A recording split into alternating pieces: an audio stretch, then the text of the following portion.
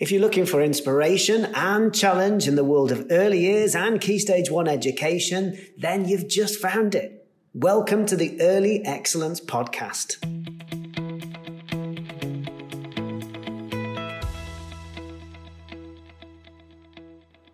Hello everybody, Andy Burt here. Welcome along to episode 36 of the Early Excellence Podcast. This week I'm joined by my colleague Luella Ivans as we explore some of the best EYFS teacher and practitioner texts to support your practice. So whether you're an experienced EYFS teacher and you're looking to rethink your practice, or someone who's completely new to the EYFS, really there's something here for everyone.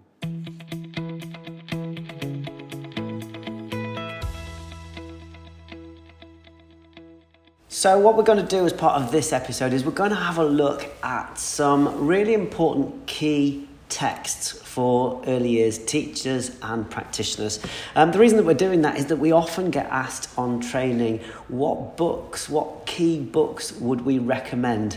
What key practitioner texts would we recommend that you use to support your practice or to support your early years team?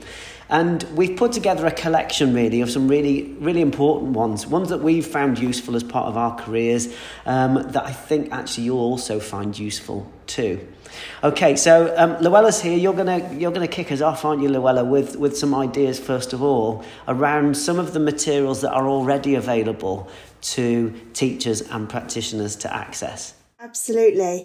I think it's really important that we actually start with what's out there, like you say, Andy. What's out there, what's available, what's ready for us to just pick up and read and find out a little bit more information about, because there's loads and loads of information out there. So I think it's always really important that we start with those statutory expectations. So what is the statutory guidance telling us? If you haven't read the statutory guidance, it's really important that we do and that we're familiar with it. And so our kind of the year one team that we work with, the rest of our team, our leadership teams.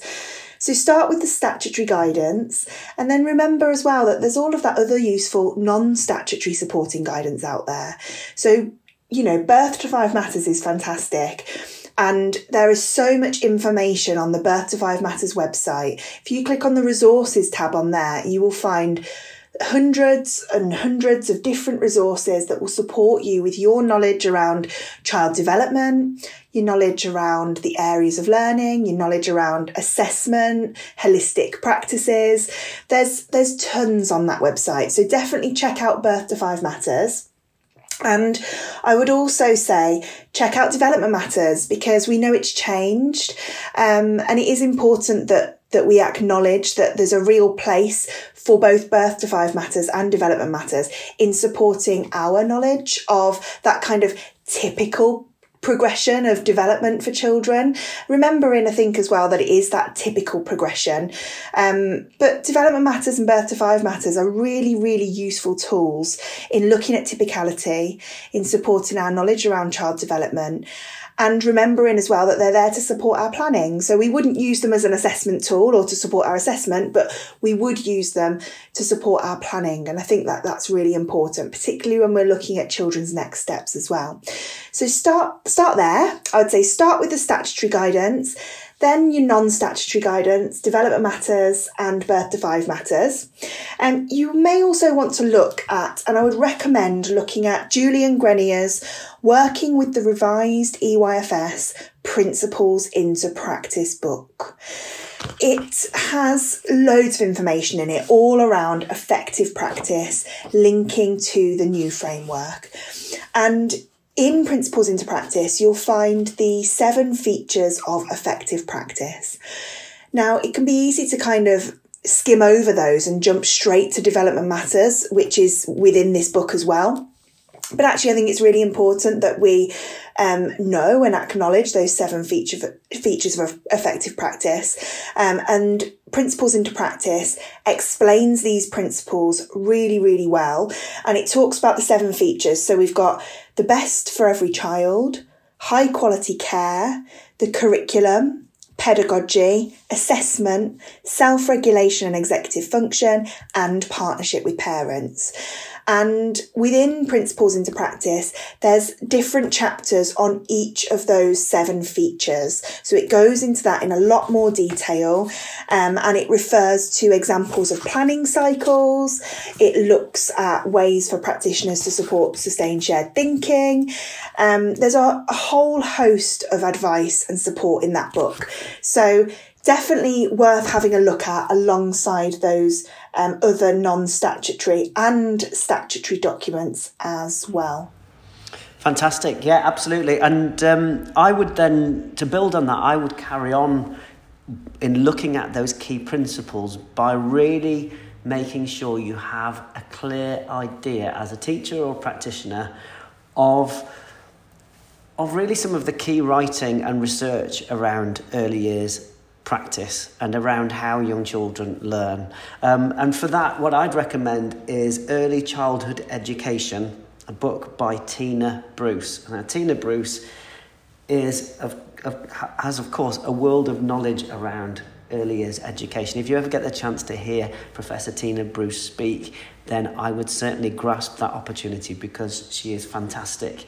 And this particular book is great in that it has within it, in a similar way actually to the Principles into Practice book, Julian Grenier's book, it starts with the 10 principles of the pioneers around early education. And it puts together 10, Tina Bruce puts together 10 bedrock principles within this particular book. So, for example, the best way to prepare children for their adult life is to give them what they need as children. It talks about children are whole people who have feelings, ideas, a sense of embodied self and relationships with others, and who need to be physically, mentally, morally, and spiritually healthy. Children learn best when they're given appropriate responsibility, allowed to experiment, make errors, decisions and choices, and are respected as autonomous learners. So those principles based on the work of the pioneering writers and researchers, I think are key, and I think are so important when reflecting on our own practice. Thinking about the balance of that practice. Are children given those opportunities to make errors, to make decisions, to have their own ideas and carry those ideas out? That actually I think as a really good starting point for developing practice, I would look at the work of Tina Bruce and really think carefully about those key principles. Lovely. And I think, Andy, that leads really nicely into the next book that I've got, actually, thinking about those key principles and that real kind of that idea of that bedrock of early years teaching. I wanted to talk about the book Interacting or Interfering, Improving Interactions in the Early Years by Julie Fisher. And actually, as you say, Andy, that idea of kind of those principles being the kind of foundations and bedrock of the early years, I think as our interactions, we know that it's a key part of our everyday practice, and we know that interactions are really important for young children. We know that through quality interactions, we can support and extend children's learning, and we can encourage them to be really effective communicators as well. And Julie Fisher says at the start of her book, and I think this is such a lovely quote, she says that nothing matters more than stopping, listening and responding positively to the young child. And this book is fantastic in outlining how best to interact with young children. It goes from kind of babies and toddlers all the way up to kind of like a 6-year-old, so your kind of year 1 practice. But it looks at the importance of interactions and why they really matter to young children. And the book is split up into different chapters, actually, and it looks as well at that idea of knowing the child really, really well, focusing on the uniqueness of the child and how we interact differently for different children, and why it's important that we focus on making sure we've got a key person approach and that the children feel, have that good sense of well-being in our settings as well. So it's a lovely book. It touches on environments that are conducive to conversation as well. It also looks at that idea of us tuning in as adults to the children, and really focusing in on the child as a learner in their own right, and how we can tune in and really see the learning and then use what we see to unpick that to really move children's learning forward. So if you are wanting to kind of get to grips a little bit more with interactions, which I think is something we're all looking at doing, definitely check out this book. It's got loads of information in around sustained shared thinking, interacting with children as well who might not want to interact. So those reluctant children who maybe have EAL or use other forms of communication. There's a whole chapter on that. So definitely worth checking this book out. It kind of puts to bed a lot of the worries that you might have around interactions, and it really looks at interactions being really meaningful and really successful for the child. So a great book, Interacting or Interfering by Julie Fisher. Yeah, fantastic. I'd agree completely. I think that's a brilliant book. I really like as well the way that Julie Fisher explores when are those moments when we should be interacting and when are the moments when we shouldn't be interacting, and really sort of in detail looking at actually what would you notice in a child who actually is getting to that point where they're struggling rather than really engaging with an activity, where actually they need some support from an adult, otherwise actually they may go away from that activity. They may decide to move away from it, where there's a crucial point where actually an adult has that opportunity to facilitate, to support, to scaffold, to engage with the child, but to do it so sensitively that actually the child feels like they have been successful still, that it's not been taken away from them. And it's such a skillful role, isn't it? Such a skillful thing to do that actually we need that support to do it well, I think. So yeah, Julie Fisher's book, I'd recommend completely. Yeah, wholeheartedly. I was looking at, in terms of other books, I've been asked quite a lot recently about advice if you are looking to have 2-year-old children within your setting. So quite a few schools recently, where I've worked in schools recently, delivering training or on consultancy visits. Quite a lot of head teachers have asked me recently about how that tends to work when you also have 2-year-olds within the school as well. Quite a lot of earlier settings, nursery settings, are now looking into extending their provision for 2-year-olds too. And when it comes to that, I think we've got to be really careful. I think we've got to be careful because 2-year-old children will learn and access provision differently to 3-year-old or 4-year-old or 5-year-old children. That just having nursery provision, as in 3 and 4-year-old provision, and then just keeping it like that and then expecting our 2-year-olds to enter into it isn't going to work. 2-year-old children will think differently. They will go about accessing the provision differently and have very different needs. And so I would certainly recommend this book, a book called I Am Two by Kay Matheson. It's about working effectively with 2-year-olds and their families, and it's a really practical text. Lots of practical guidance here for working with 2-year-olds and the specifics of working with 2-year-old children, of really meeting their needs, of thinking about reflective practice around working with 2-year-olds. So there are chapters on how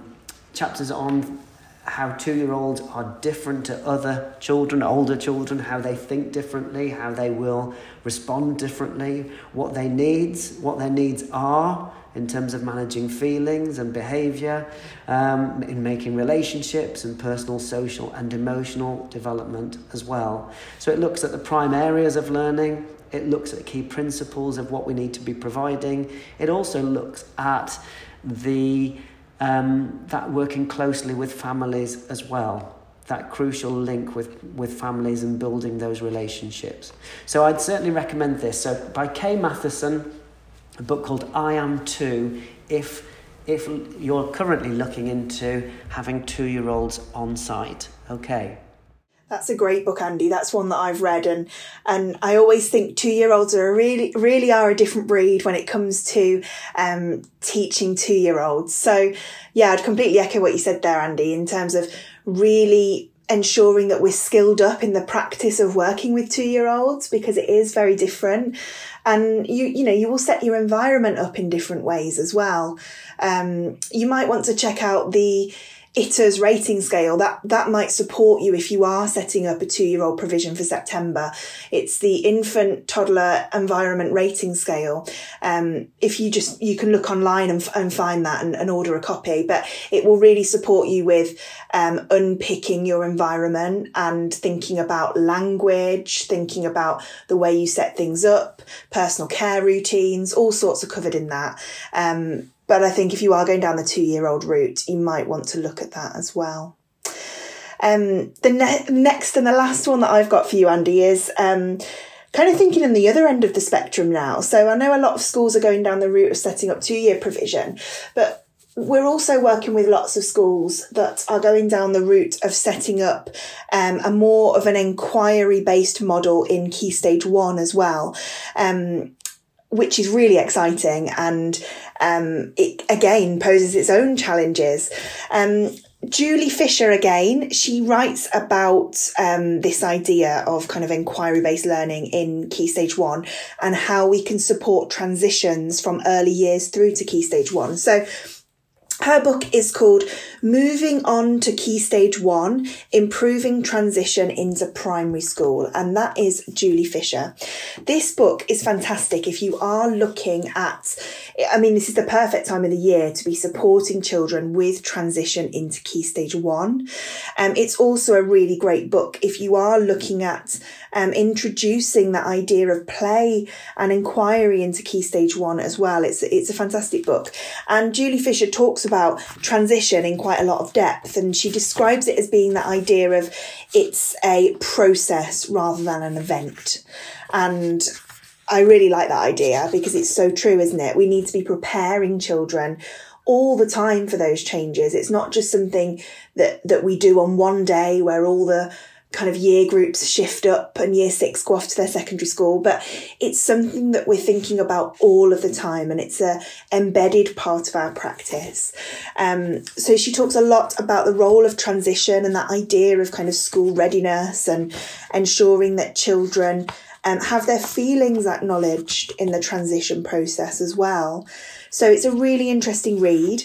As well as transition, she looks at how 5 to 7-year-olds actually learn. So that idea of kind of brain development and language development and how children learn before the ages of 7, really. So there's lots of theory in there as well. So a really good read, especially if you're preparing for children to move to Key Stage 1, definitely worth checking that out as well.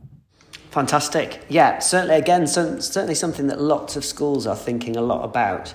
And probably increasingly so since the pandemic, I think. I think schools have become very aware of what these young children have missed. That actually, if they've missed their time within nursery or missed their time within reception, that actually it doesn't feel right. It may not have ever felt right, but it certainly doesn't feel right that the children just go straight into perhaps a more formal way of working straight away in terms of Key Stage 1, and that actually there are opportunities to think about different approaches, really, and to really challenge that idea of a kind of a more formal approach being always being effective. So yeah, it's certainly something that lots of people are thinking about, and I would agree with you completely that book's a great book. Julie Fisher's fantastic and writes in a really accessible way and makes a lot of sense, and backs up what she's saying with research, which is really a great book, definitely. Moving on into my last book, I've picked out a book around outdoor learning, because that's not something we've mentioned yet. In terms of outdoor learning, in terms of my own practice, the book that I've picked out here was a book that I found really useful as a teacher. It's a book called Learning Outdoors, and it's edited by Helen Bilton. And the reason that I found it useful in developing my own practice was that I found it really, really accessible. So it's a book that has lots of photographs, lots of bullet points of ideas for materials and resources to offer in terms of outdoors. It sets out the key principles of how your outdoor space should be different to your indoor space, and has very clear ideas as to the sorts of materials to offer. Often materials that actually are quite easily accessible, or materials and resources that you can develop fairly straightforwardly within your outdoor space. So the idea of using natural materials, for example, or some reclaimed materials. And I found it really interesting and very useful as a very, as I say, accessible text, to be able to really support myself in thinking carefully about actually what is it that I needed to do to develop our outdoor area. So this is when I was quite a young teacher in the early stages of my career. I found this book particularly useful. So it's called Learning Outdoors. It's by Helen Bilton, really accessible text. I found that very useful. But also, if you're looking for more depth around outdoor learning, then there are lots of other things. So in terms of more depth, the next step up would be definitely to look at our own continuous provision outdoor guide. So here at Early Excellence, we've written an outdoor guide on continuous provision outdoors, which very much builds on the book that I just mentioned by Helen Bilton, in really taking it a stage further in looking at how you might store your materials and your resources outdoors. What resources you're going to be offering in terms of different collections of resources for water play, for den making and building, what resources you'll need for digging, growing, gardening, for games and all sorts of different things. And still very much around those key principles of what we should be offering outside, but a much more detailed approach to thinking about actually what is it that we're offering, why are we offering it, and what's the role of the resources and materials, how we're going to organise them, but also what's the role of the adult outside.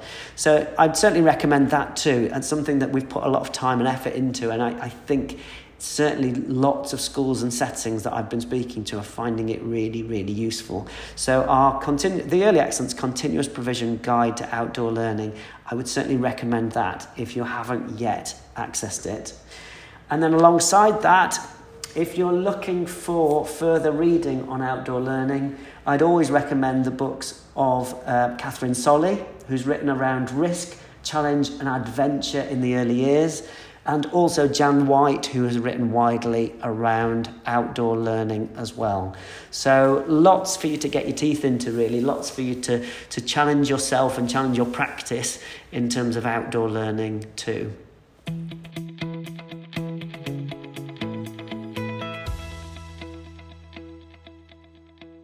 So there you go. In terms of teacher or practitioner text, I think there really is something for everyone there. I hope that you found the episode useful.